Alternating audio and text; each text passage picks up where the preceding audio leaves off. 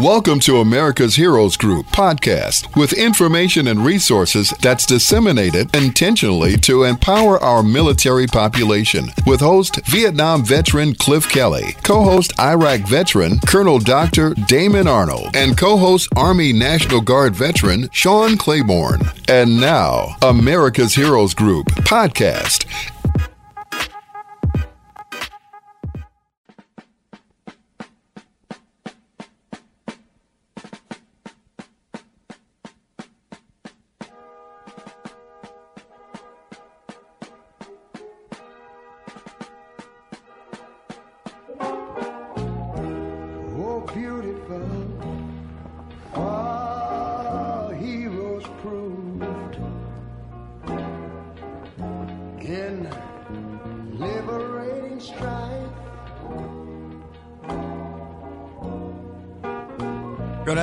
Good afternoon. Welcome to America's Heroes Group on WVON 1690 AM, the Talk of Chicago. I am Vietnam veteran host Cliff Kelly. America's Heroes Group is a live streaming podcast, global platform, radio, print, and digital media broadcast show that empowers change agents through intentionally disseminating information, resources, and referrals to empower our military population.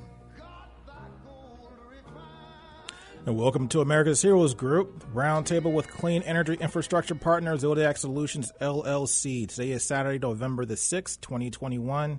And this Thursday coming up, we got 4 days in the wake up to Veterans Day, November the 11th.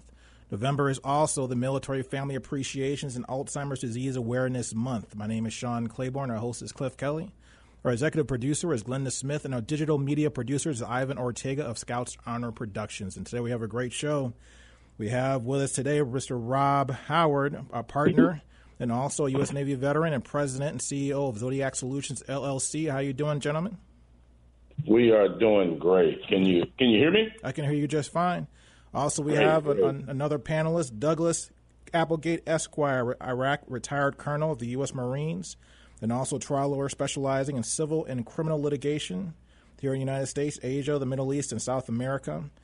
And we have a very, very, very, very good thing to talk about today. We have something that's very wonderful that's going on, and that is some new changes as far as what we talk about when we say bad paper. We're going to explain what bad paper is in a minute, and also talk about what the Navy is doing to redress some of the bad paper that's out there. We're talking about veterans who were receiving less than or other than honorable discharges. So, Mr. Howard, can you lead us off and give us some information as to what happened recently and what is the Navy doing to address some of the other than honorable discharges that Navy veterans have received? Well, first of all, I wanted to first start by, I know people were saying, well, these are clean energy guys. Why do they care about the veteran papers? And as you know, a lot of things are going to change in the job market. And one of the things we wanted to make sure is that people with skills who served, they served us. It is our responsibility to ensure that we're doing everything we can to help them in the transition. And one of the things that we find as you're looking at employees that's blocking that is the bad paper. So I said, wait a minute. I want employees for this green energy economy, but we need to take care of our veterans in the process. And so that's why I brought Colonel Applegate on, because this whole situation, the more I was hearing about it, it just troubled me because it just didn't work as I thought it should work when it comes to taking care of folks. So I brought Colonel Applegate to talk about the fact that now we have an opportunity to fix some of the problems with the bad paper. Now, Colonel, tell us about bad paper. First, explain what that is for our civilian community. And then also, we touched on the idea that when you have bad paper, that actually can prevent you from getting a good job when you get out of the military. So explain to us what bad paper is and what's changing now with the Navy. Well, it's going to change across the board. But right now, the Navy's the first in the kill zone, so to speak. Because when you get discharged, for the civilian audience, you're going to either get, hopefully, an honorable discharge, which gives you all the benefits as an American veteran. That includes buying a house with no money down, medical, everything that veterans get. including things, medical coverage, beyond what you might have suffered as an injury or a condition while you're on active duty. But it's a significant right. Now, if you don't get court-martialed, you should get an honorable discharge. But there's an administrative process. An administrative process plays games with your VA rights. That's the biggest impact. A court-martial gives you a criminal conviction that shows up on the public records.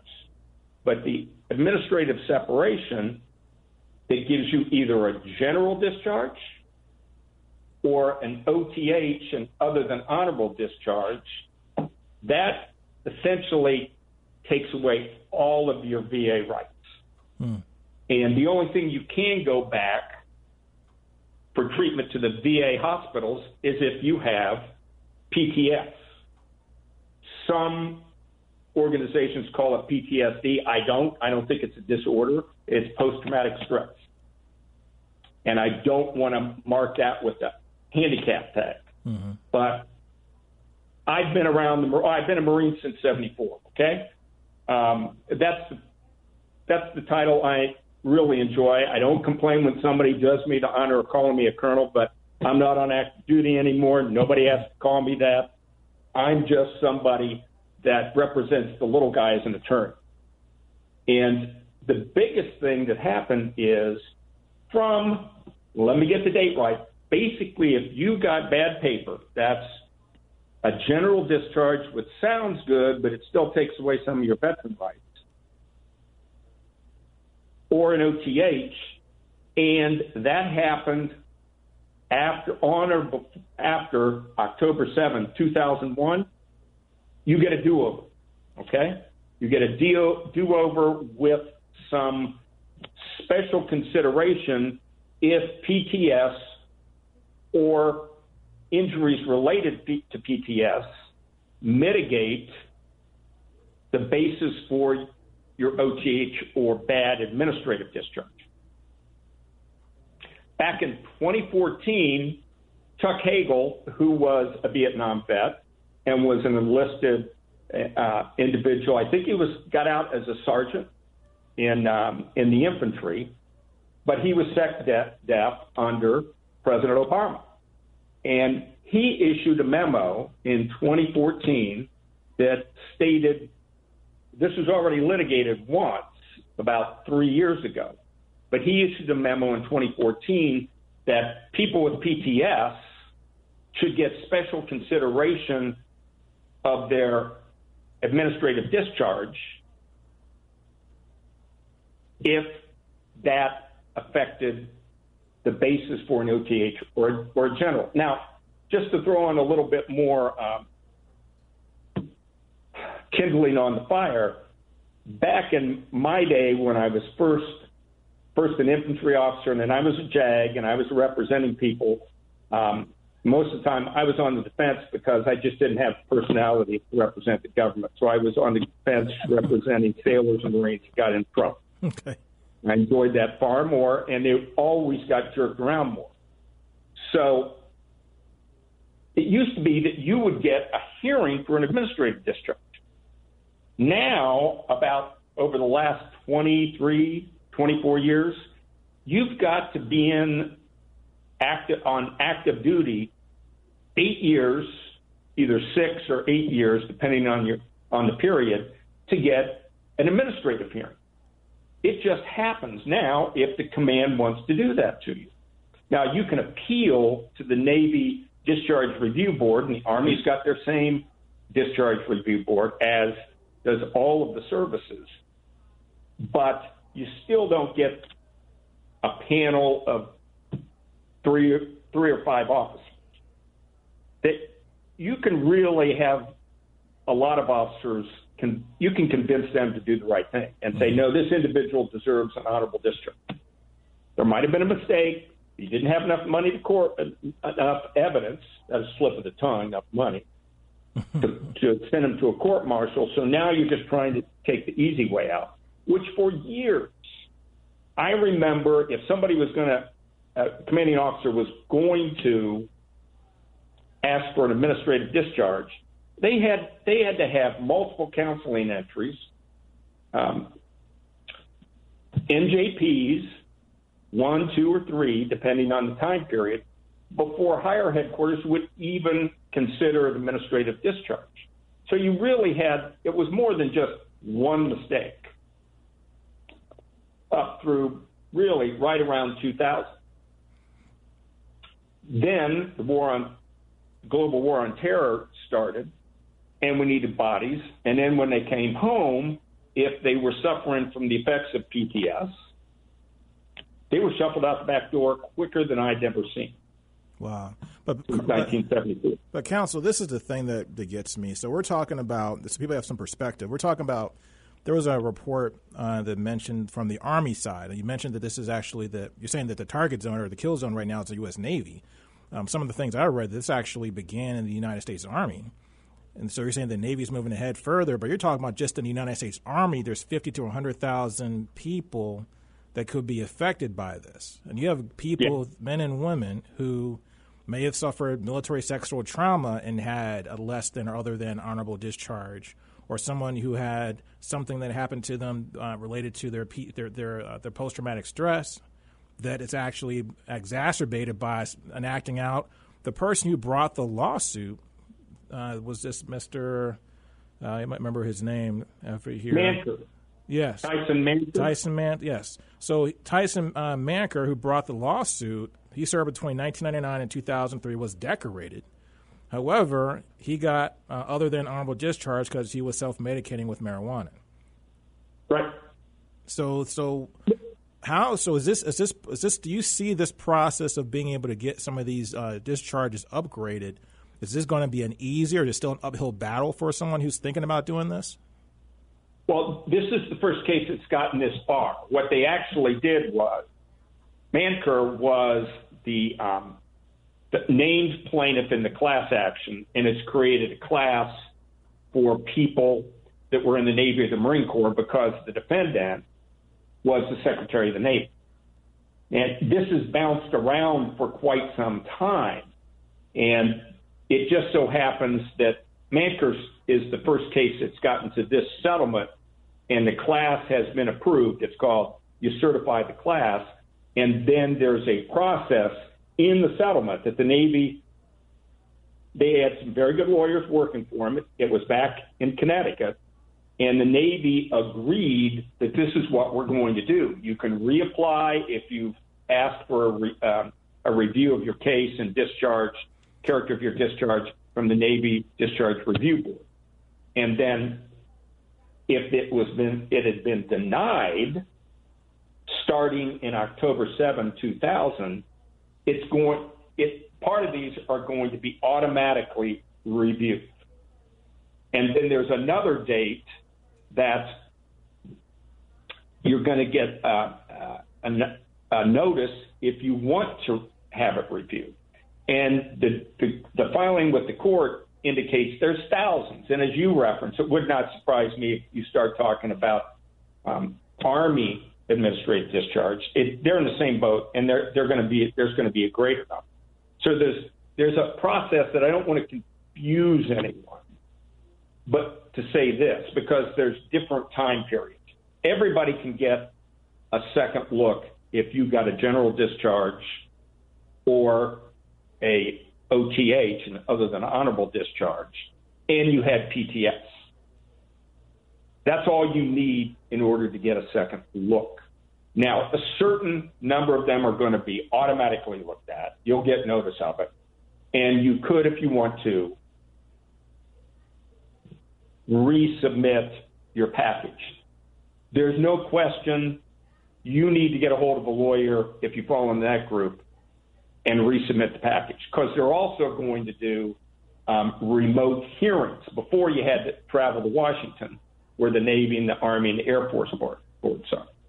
So that's something that you don't want to get sucked into, hey, we're going to go ahead and look at this ourselves, because that was supposed to happen since 2014, and the Navy they didn't admit, they haven't been given it special consideration if you had PTS and received one of these discharges. But they still had this settlement, which means they didn't want to go through the risk. The numbers didn't change after SecDef Hagel's memo that said, give them special consideration. The numbers remain the same. Actually, the numbers have been going up, particularly when you don't have the admin discharge boards anymore, unless you've been in essentially over 6 years, which means if you're in your first term and your command puts you up for an administrative discharge and an OTH, that's what you've been getting. So how does a veteran not fall through the cracks or slip through the cracks of getting their discharge overturned or upgraded? What's the first step they should be taking right now? Well, the first thing that's going to happen is, and the court's back in Connecticut is going to review that, and I imagine that the attorneys that are representing the class now and the Navy are going to agree on how the notice is going to go out. So it's going to be electronic with the last known email. It's going to be the last known address, but they're not going to be in the VA system because they got it OTH. Right. Some of them will be if they went to the VA and they could still qualify for treatment of their PTS conditions.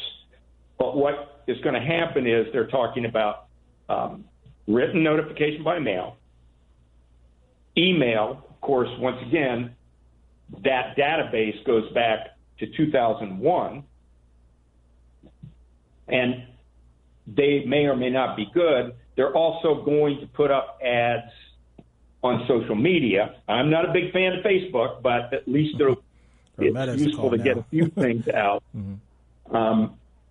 So what I would do, and I'm going to start doing on any of the social media that remains, although I'm trying to wean myself away from any Facebook misinformation, but I'm going to try to get the word out, and I'm going to tell everybody, if you got a bad discharge after 2001 and you think you have PTS, because it could be undiagnosed up to the present date, but if you think you have PTS and you got a bad discharge since 2001, you should get to somebody who's specializing in discharge review boards. I've done them for years. You can contact me. I'm in California, but I got an 888 number that I'm not going to give out unless you tell me to. Go ahead and give it out. But it's my number for my office is 888-583-2266. That's Doug Applegate. All right, one more time, because people sometimes write slow. So 888-583-2266. That's 2266. I appreciate that. So I think it's really important that this information gets out to the military community, because, like you said, if you have other than a honorable discharge, you're not in the VA system necessarily, so you may not get the call. I remember when Afghanistan kicked off, I got a phone call 2 months after the fact saying you're AWOL. I'm like, wait a minute, I got discharged 6 months. What am I AWOL for? Sure, I'm going for being deployed. So you have to reach out. You have to kind of stay up. And oftentimes when we're discharged, we don't think about staying up with, we think that that's being the past. But as we mentioned earlier, it's so important to get the best possible discharge. If you get an honorable discharge, it's so important because that affects your health benefits, education benefits, the VA loan, job opportunities. All these types of things can follow you around for your rest of your life if you have anything other than an honorable discharge. And I'm sure everybody, Rob, you, me, we understand that for generations, this has been the way you get to go to college. This has been the way that you bought a house. This has been the way that you got a good job and rose up through the ranks and increase the generational wealth that you pass on to your children. And when you just make one mistake now, and you have a bad relationship with your commanding officer, you could just be gone. Mm-hmm. And so it's very important because of its special consideration, and you need to be able to document the whole case. You need to be able to set up a Zoom. They're also going to have an online database that once you can go in and check your discharge and the status of your case. So I appreciate your time, Mr. Applegate. You were very helpful and also giving us some great information.